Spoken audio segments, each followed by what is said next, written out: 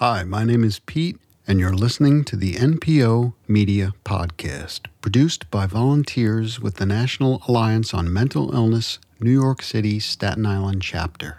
Opinions expressed in this podcast do not represent those of NAMI or its affiliates. This is a two-part episode.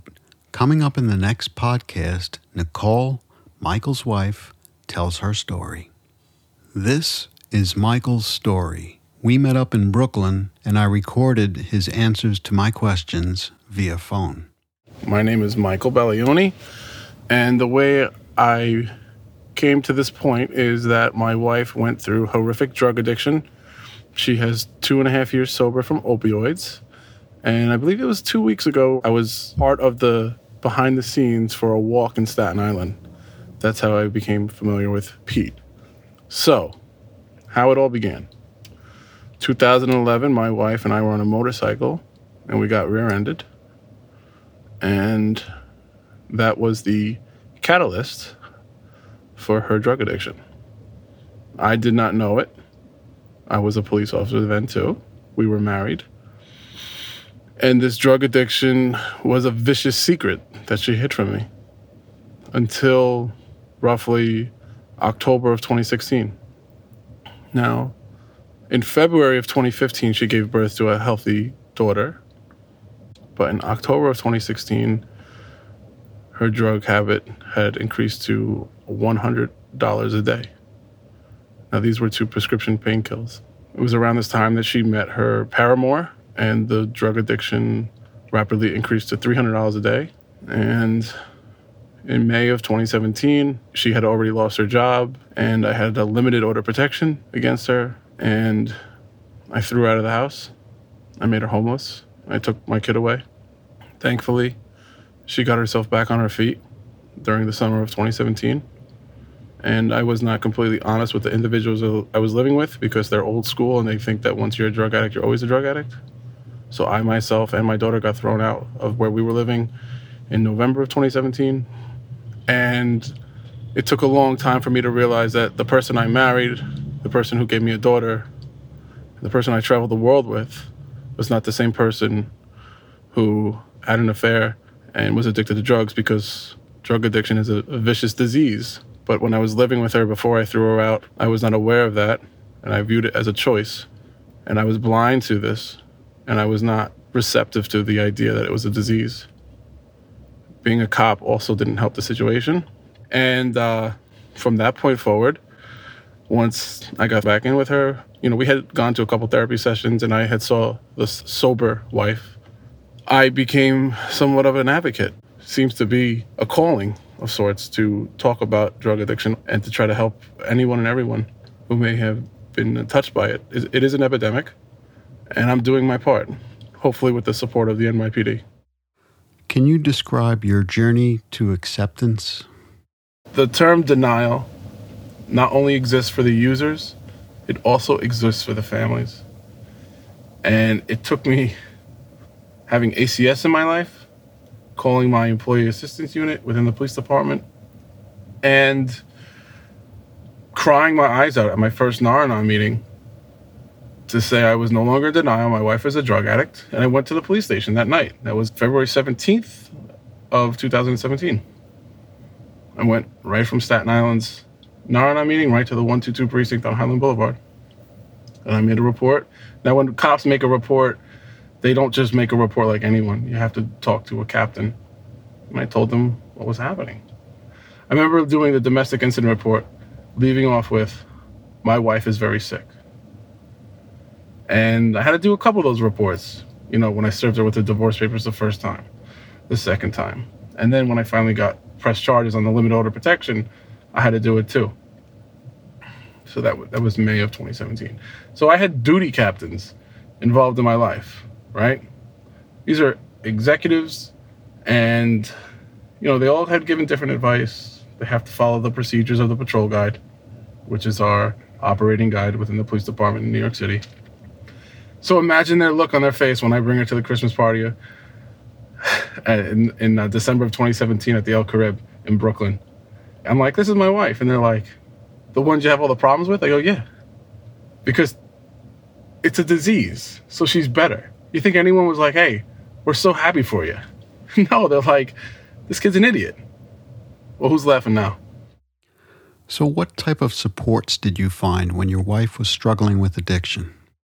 So during her active drug addiction, I was going to Tuesday support groups called Nar-Anon. So if you're unfamiliar, if you're an alcoholic, you go to AA. If you're a family member to an alcoholic, you go to Al-Anon. For narcotics, you go to NA, and for family members, you go to Nar-Anon. That's all. I was going to those on Tuesday nights. And it was helpful because individual therapy didn't quite suit it, because active drug addiction is hell on earth. So when you got into a room and you spoke to other individuals, regardless of the user, regardless of the relationship, the same insanity exists. You know, you snoop through their belongings, you look through text messages, they don't answer the phone, you worry that they're gonna overdose and die. You know, your mind goes to wild places, but you realize that you can't control them. You may try to, but once you realize that you really can't control someone who doesn't want help, you're almost at peace, because you realize that you can stop enabling. The reality of this is, I was hurt my wife had a boyfriend. She did say she wanted help, but I was too blind to that. So when I threw her out of the house, she could have potentially went further down that rabbit hole. It's very possible she could have become a prostitute. She could have overdosed. I'm just lucky that she didn't. After her active drug addiction and her sobriety took place, the ramifications emotionally on my part still existed. I did a technique that no one really knows about. It's called havening. It is a physical response to emotional trauma, and it kind of released a lot of things that I was not in tune with. I'm not going to go into havening, but it's one of the most powerful techniques for therapy that I could suggest to anyone with emotional trauma. It's taken after the term safe haven. What other kinds of things help you stay well? I ride my bike daily. I've become a Coney Island polar bear. I swim every day, regardless of the weather. I take comfort in knowing my wife's sobriety is the best thing I could ever ask for. And I take pride in my family. And that's how I get through it. I'm sure you've had some very dark times. It's also important to mention that suicide was very realistic. As a cop, you have access to a gun. I'm going to read something to you that I had written down. When I very first was asked to speak about this, I wrote something, and it never got published, but number 3. Suicide at times seemed very possible, and one time still sticks with me. Thinking about it today still makes me weak. How close I was. Her drug addiction, from day in and day out, I wasn't sleeping, and there was constant, overwhelming stress.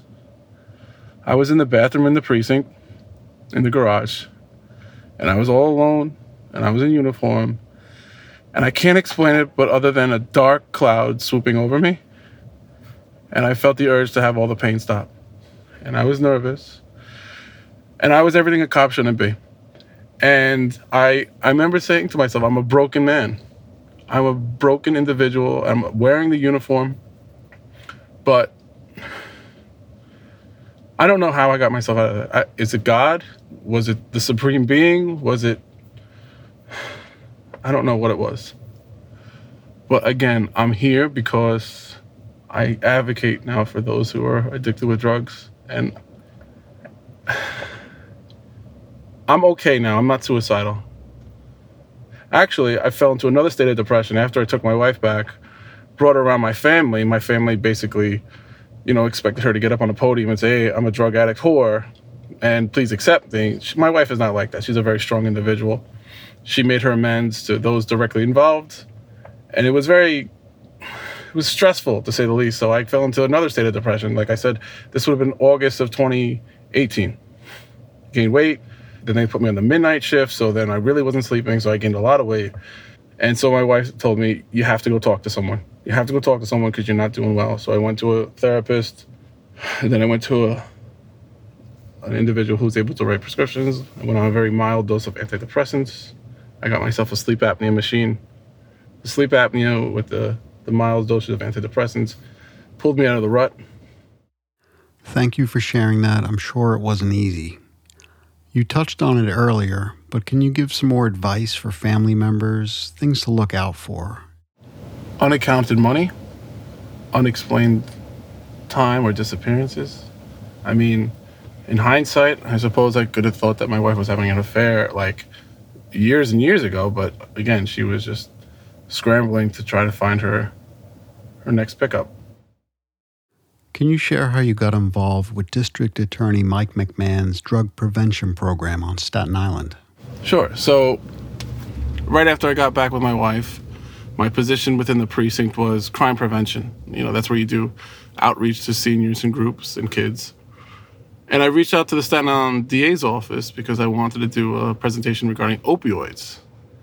And Andrew Crawford of the Staten Island District Attorney's Office fired back an email saying, well, sure, what are you looking for? And I said, very matter-of-factly, well, my wife's a recovering drug addict, and I want to talk about opioids. And that basically got the ball rolling, the conversation, the dialogue between him and myself. And he had a program called Faces of Hope. So on Staten Island, there's these yellow yard signs everywhere.